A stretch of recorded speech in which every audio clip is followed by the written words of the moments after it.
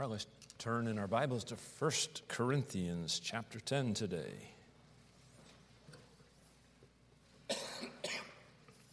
1 Corinthians chapter 10, we have a new series. We're going to talk about pitfalls for Christians. And today's first pitfall, we're going to talk about the pitfall of lust. And Lord willing, we're going to look at a couple others as we go along in the next several weeks. So there are handouts back there if you didn't get one. They're there. You can get one for next week because you know what we'll be doing next week and probably the week after and so forth. So today's lesson is the pitfall of lust. We're going to be in 1 Corinthians 10 in a moment, but I'm going to bounce around and look at some other passages of Scripture before we get there. So let's start with a word of prayer. Father, we thank you for your love to us, your faithfulness, and we ask that your word would instruct us, warn us, guide us, encourage us. And I pray that you'd help us as we consider these subjects. We pray that you be honored and glorified in Jesus' name. Amen. Okay. So what's a pitfall? What's a pitfall? If you want to keep your finger there in 1 Corinthians 10, we will eventually get there. I'm going to look at some verses in the Psalms. I think I have those listed there on your handout. And I'm going to start with Psalm 35. But what is a pitfall? A pitfall, it's a hole, really. It's a hole that is slightly covered. It's set up to be a trap. Usually the intention is to catch something or someone. And so you cover this hole. Hopefully someone walks over it and falls right into it. I hope you haven't fallen in any of those literal pitfalls. You probably break an ankle, or if you go far enough down, you're going to get hurt and trapped, right? And really, that's kind of the intention of the devil. He sets up these pitfalls for our soul so that we don't necessarily see this trap, that we fall into it, and that we're captured and we're stuck in there, and he wants to keep us as captives. And that's not a good thing, right? He's a scoundrel. So I want to look at a couple of verses just kind of in way of introduction before we actually talk about the first pitfall, because I think it's helpful for us to understand, just properly introduce the subject, okay? So in Psalm 35, verse number 7, it says, "For without cause they have laid," it's a Psalm of David, "for without cause they have hid from me their net in a pit, which without cause they have digged for my soul." So here, again, he actually lays out the idea. It's hidden. They've hid a net in a pit. They put this out there, and the devil is good at this, right? Putting things out there to trip you up, to snare you, to capture you. If you don't believe that, just live for a little bit. He wants to get you captive to some sin. And if you think, well, I'm just minding my own business, I'm not going to hurt people, and they won't hurt me, that's not true. You can mind your own business, and people will hurt you. The devil, there's a lot of bad people out there in the world, and we wrestle not against flesh and blood, and we have to understand that a lot of what's going on behind the scenes is the devil orchestrating things to trip us up, to get us to fall, to get us entrapped in some kind of sin, because it wars and damages our soul. Look there again at the verse. It says, "For without cause have they hid from me their net in a pit, which without cause they have digged for my soul."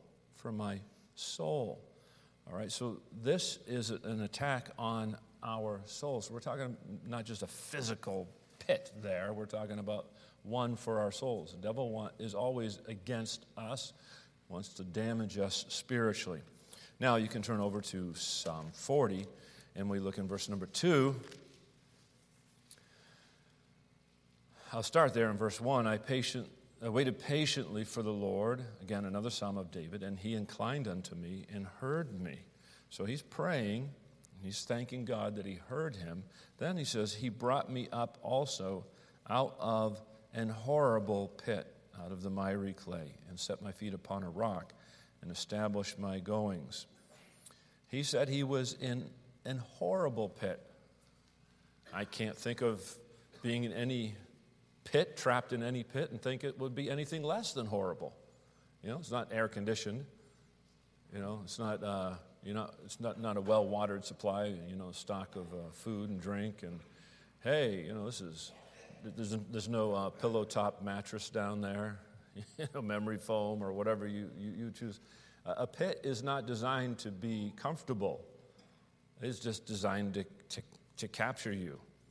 And so here's David, and he's thankful for the deliverance that God gave him. So that should encourage us that with God, there is deliverance from these pits. So, yeah, we're going to talk about some, but just keep in mind from the get-go that there is deliverance.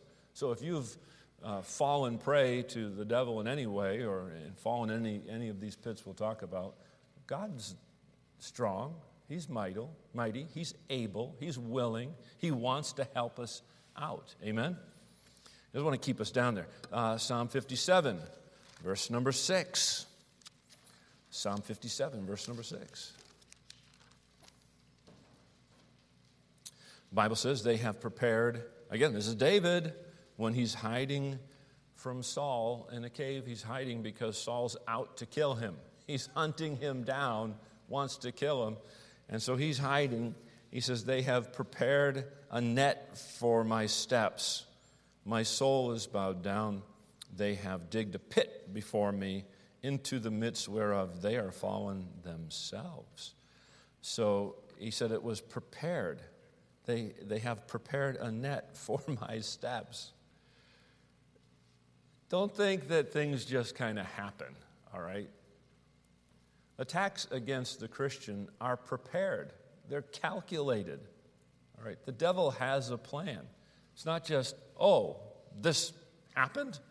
No, it just didn't happen. There is something else going on here. And you have to understand that this is a prepared thing. And then I want you to see in Psalm 88. Psalm 88, verse number 4.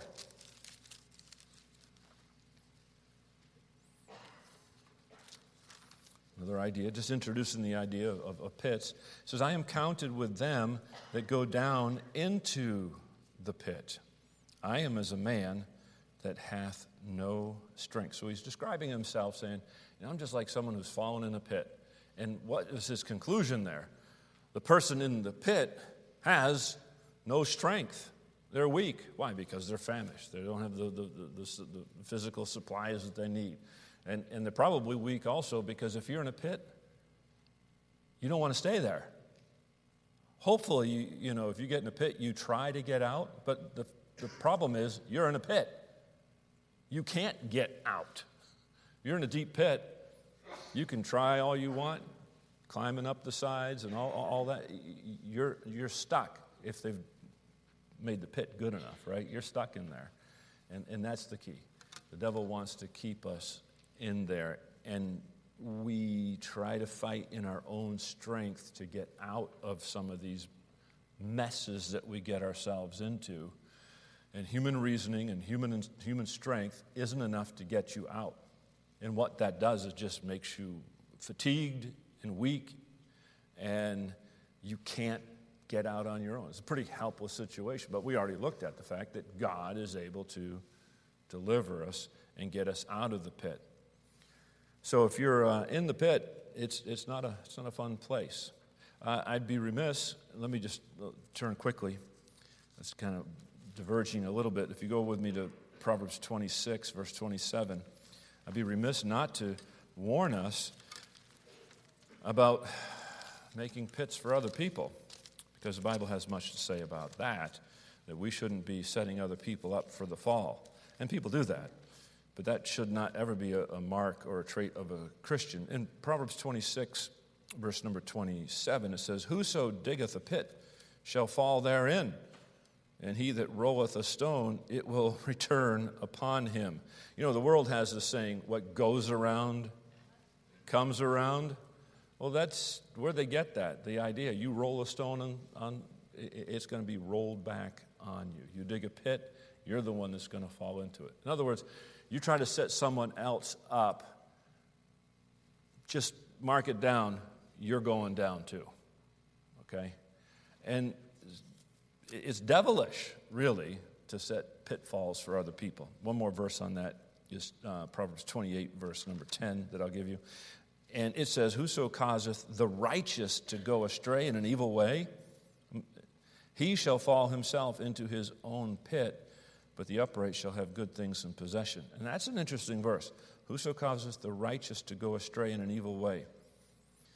It could be that there's someone in here who wants to do what's wrong. They want to be bad. And you know what they say, misery loves company. You want someone else to join you. And so you're going to try to get someone to join in on your rebellion, your disobedience, your waywardness, and you're pulling a righteous person away from God. The Bible says you better be careful. You will fall into a pit, and God's not happy about that type of thing. All right, enough said about pits. I have more verses, but I just want to introduce the thought that they're not nice. And you could be going about your own business, trying to do your own, just keep to yourself. But as David said, they set a trap without cause. I'm doing nothing wrong to hurt people, but that doesn't stop people from trying to hurt you. And it doesn't stop the devil from trying to hurt you. In fact, if you're serving God, all the more reason he wants to get you in a pit. So over the next several weeks, we're planning to look at some of these different pits. Today, the first one we're going to talk about is the pit of lust. Now, it's a trap that definitely the devil uses. Now, lust, as we'll explain here, it goes beyond just sexual immorality. It includes that, and we'll touch on that hopefully today. But it's not just that. He wants to rob us of all sorts of things, not just our moral purity, but it goes further than that. It prevents people from living a life that's fulfilling and pleasing to God. And so lust will defile us. It'll dirty us. It gets us to focus on pleasing the flesh rather than pleasing God. And so you don't want to fall into this pit. So I want to ask a few questions about lust, and we'll try to answer them from the Bible. The first one is, number one, if you have your outline there, it's what is lust? Okay, the word means to set your heart upon. It means to put your heart upon something, to long for something. It involves the idea of coveting something, wanting something really badly. So it's longing for. So as we see then, lust involves our desires. Obviously, if you think about it, we can and we should have some good desires, right? And sometimes the Bible even says the word lust, in most cases it's used in a negative way. Sometimes it's not. Right? The spirit within us lusteth to envy. What's that mean? He wants to be bad? No, it means he desires us to do what's right. He's trying to get us not to follow the flesh. The flesh has this carnal, ungodly desire. And so when the Spirit is working in us, he's trying to promote good desires. So at the very definition of the word, it's not bad because not all desires are bad. However, in most cases that we use it, in most cases we see it because we're fallen, depraved creatures, the word lust has a very negative connotation, and it is bad. And Satan's not going to lure you to into wholesome desires, okay? So you say, well, I have a good desire. Well, that's okay. Good desire is okay. Hopefully you desired to come to church today. Hopefully you desire to be a blessing to someone today. Hopefully you desire for God to speak to your heart today. Those are good desires. Those are okay. So we're going to confine our discussion to the lust that we would describe as forbidden desires. Forbidden by God because God says you shouldn't want and desire and long for and covet after these things. And quite honestly, people, we all have desires that are ungodly. All right? So I want you to see here in 1 Corinthians chapter number 10 what the Bible says. We'll look at several verses in here. In verse number 6, it says, now these things were, this is Paul speaking, he says, these things were our examples to the intent, so he's giving some examples, to the intent we should not lust after what? Evil things, as they, the children of Israel in the context, also lusted. So I said, I wrote some things so that you won't lust after evil things.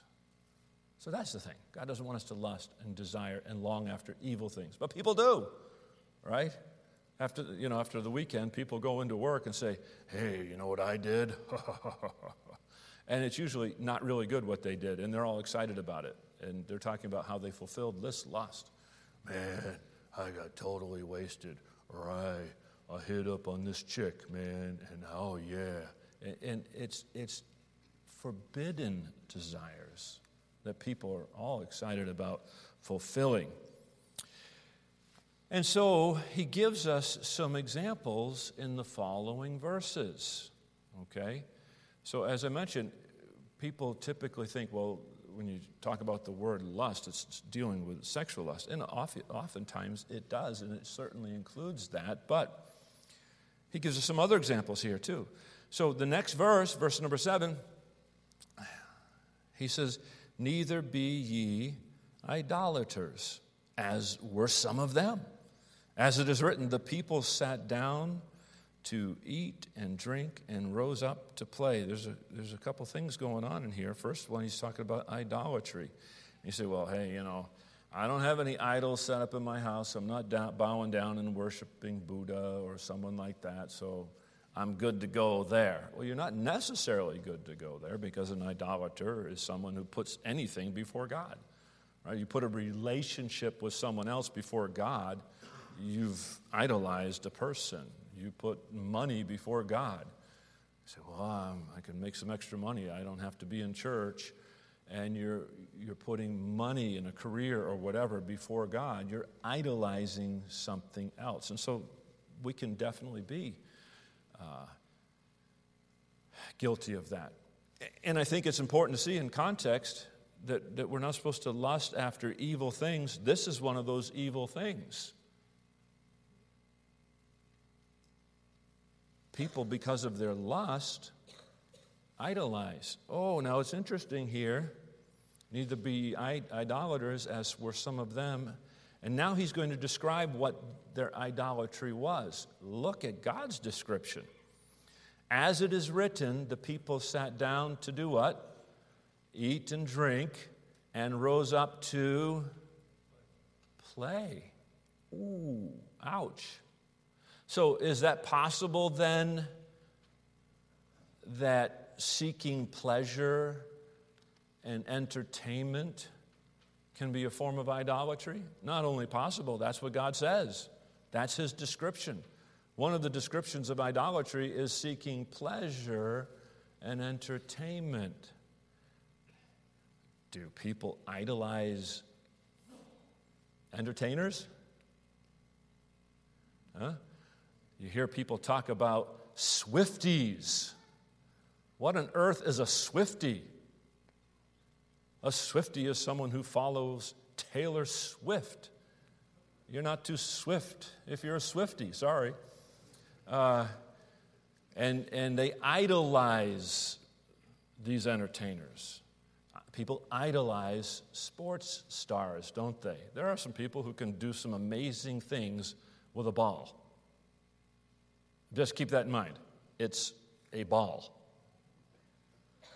It is amazing that they can do some of the things that they do with a ball and get paid millions and millions of dollars for it. Okay. But people idolize them and say, I wish I could be like, look at the lives of some of those people. I don't want to be like some of those, because some of those, they're not following God. They're not following God's word. They're against God. And so pleasure. They rose up to play. Back in the day, baseball games for, Little League and Pee Wee football and all that stuff would be on Saturdays. Now, they schedule all sorts of sports activities for the young people across our nation on Sundays. So little children rise up to play on Sunday when they should be where? In church, worshiping, but God's not in a lot of people's culture anymore. So that's idolatry. That is falling into the pitfall of lust. A desire, longing to play and to entertain and have fun and to put other things before God. That's lust, and that's a pitfall. And the devil has conquered so many people, not just in the world, but even Christians fall trapped to that. The pitfall. He's got pitfalls. He wants us to fall into these areas. It doesn't stop there. So we see the pitfall of idolatry and pleasure and entertainment there in verse number 7. Now verse number 8, the one that we would have thought of initially when we think of lust. Neither let us commit fornication as some of them committed, and fell in one day 23,000. I think it's kind of interesting how God just included that. He says, they committed fornication, and 23,000 who did so, God killed one day. Does that tell you what God thinks of the sin of fornication? And he even included there, neither let us commit fornication. Fornication is nothing today. It's nothing in our society. It's like eating. It's like having a meal. It's like drinking a Coke to refresh you. It's like taking an energy drink to give you energy. It's whatever. It's just like, it's just an animalistic, carnal fulfillment. I feel like eating, I'll eat. That's okay, you need to eat. I feel like drinking, I'll drink. It's okay, you probably need some water to stay hydrated. If I feel like being immoral, I'll be immoral. And there's no regret, no remorse, nothing with so many people. It's no big deal. But in God's eyes, it is a big deal. God hates it. And it's a pitfall. It is lust. It is a forbidden desire outside of marriage. So I have some other verses listed here that I think will help us. In Proverbs chapter 6, verse number 25. Important to see some of these verses. Solomon wrote this. He said, lust not after her beauty. Well, whose beauty? Let's go back to verse 24. To keep thee, he said, I gave you some reproofs of instruction in verse 23, which are the way of life. So I'm giving you some instruction. I'm trying to reprove you, and we need some reproof at times. He said in verse 24, to keep thee from the evil woman, from the flattery of the tongue of a strange woman. You know, whether it's a woman flattering a man to be immoral with her, or a man flattering a woman, who gives her a little attention. She's like, oh, somebody likes me. Yeah, he doesn't like you. He wants something from you. All of that is powerful, it's effective, but it's wrong. And he said, notice in verse 24, it talks about the woman that does that, she's an evil woman. And a man who does that is an evil man.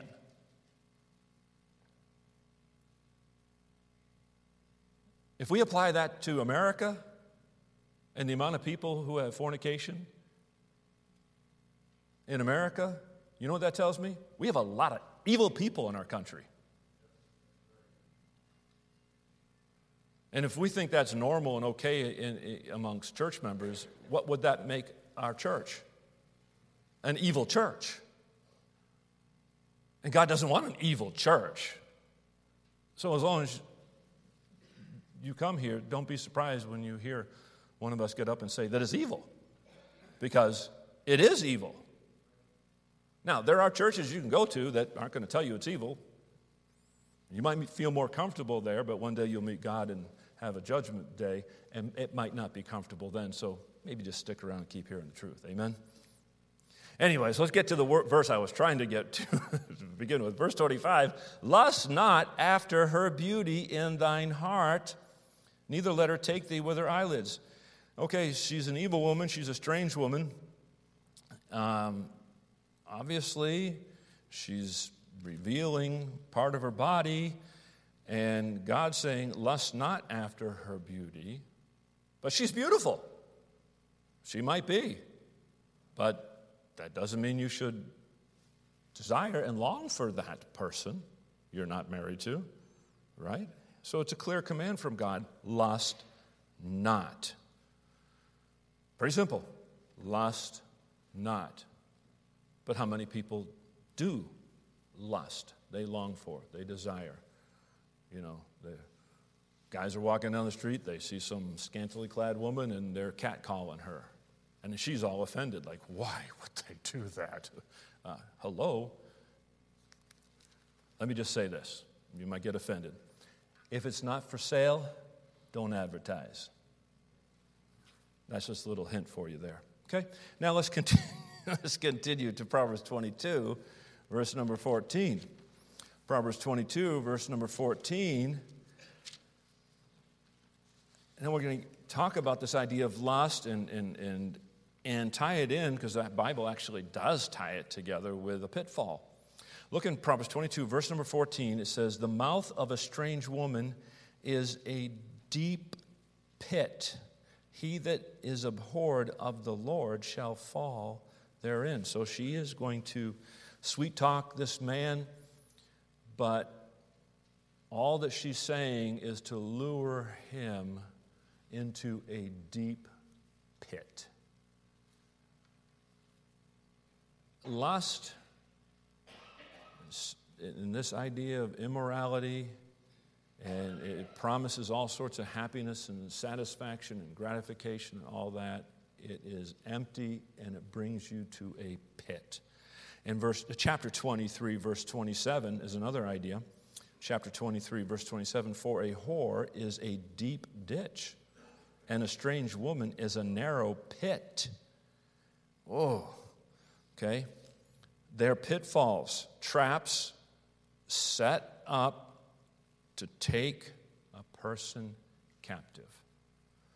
And when you get on your phone, there's going to be, if you're not careful and don't have some safety protocols in there, there's going to be some strange women, some evil women, some whorish women who are there to get you in a pit. The devil's got them there. Okay, let's get back to 1 Corinthians chapter 10. So what is lust? It's this forbidden desire, things that I want that God doesn't want me to want. Put yourself in there. Things that you want that God doesn't want you to want. Are there some things like that? There's all sorts of things like that. God's given us a list of a few of them, some examples here. So we're not supposed to lust after evil things. The first one in verse 7 is this idea of idolatry, pleasure-seeking, and entertainment. And in verse number 8 is fornication. Verse number 9 you wouldn't normally think of this as a lust.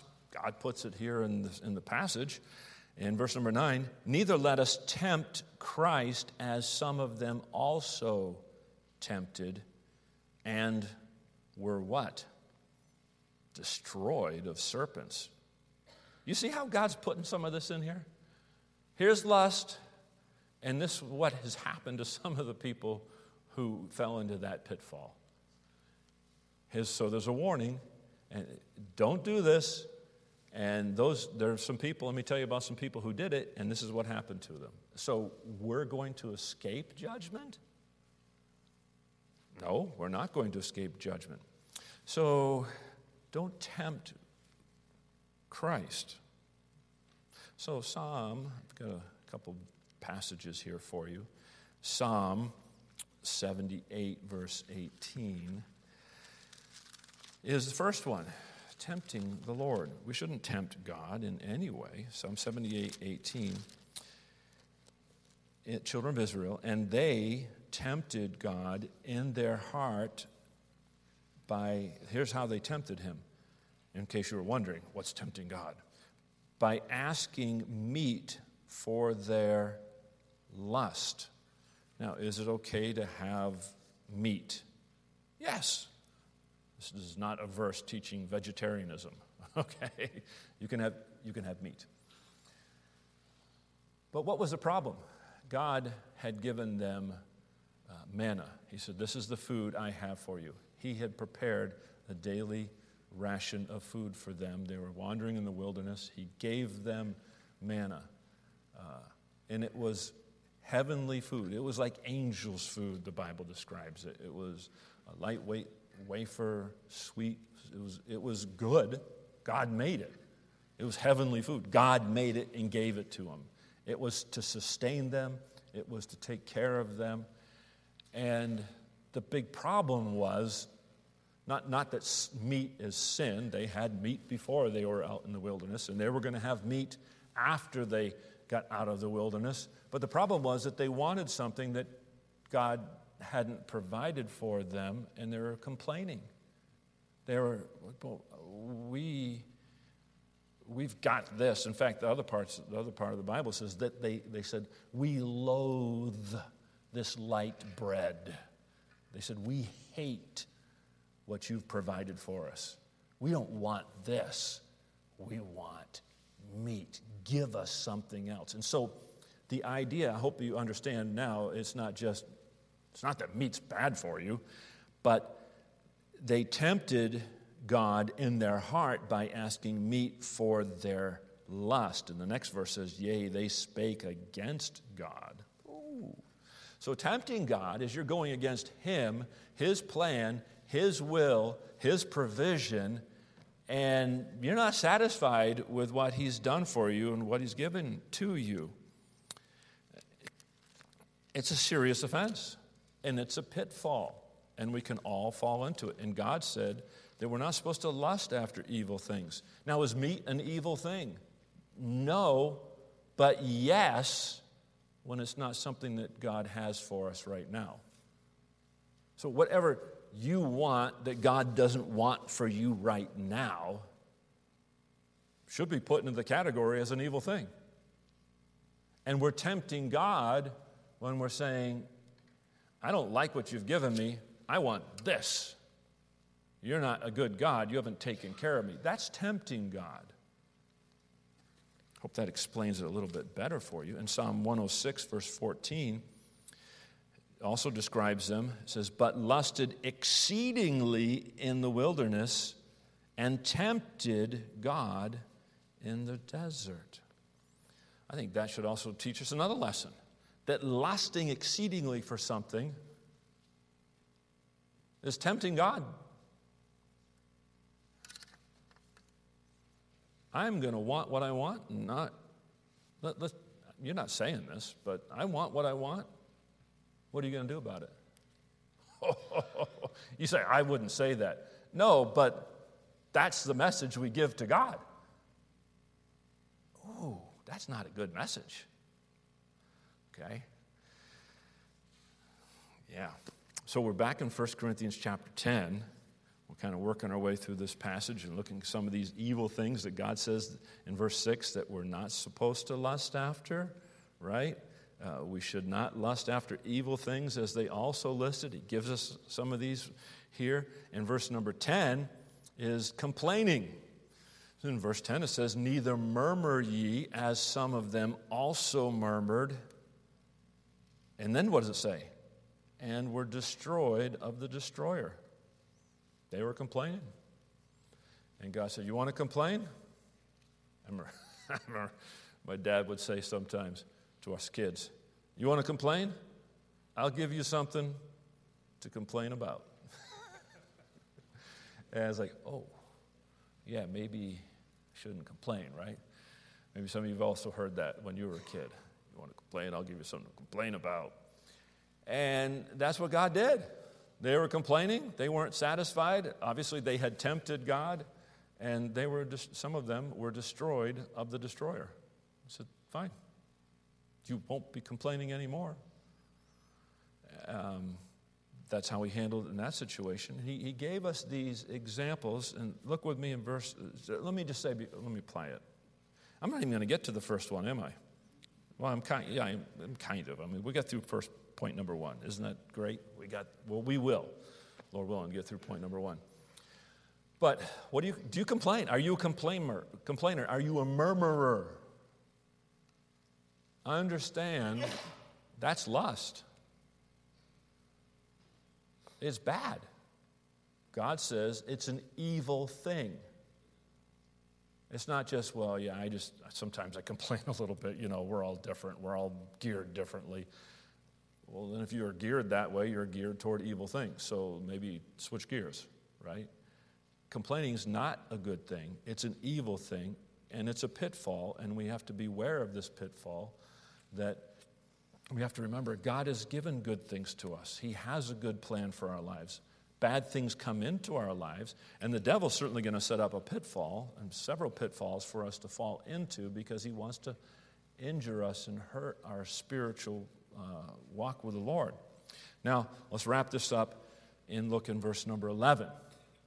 Now, he says, all these things happened unto them for ensamples, for a pattern, and they are written for our admonition, upon whom the ends of the world are come. So he's saying, all these things I just mentioned, don't lust after evil things. He gave us several of those things not to lust after. It's not a complete list. We shouldn't lust after any evil thing. These are some of the ones that were listed. And he said, I put these here for you so that they're for our admonition, for our instruction and warning, that we wouldn't lust after these things. And so don't sit there and say, yeah, they were bad, and look what happened to them. That's not why God put it in there. Look at it and say, they were bad, that's what happened to them, and that's what's going to happen to me.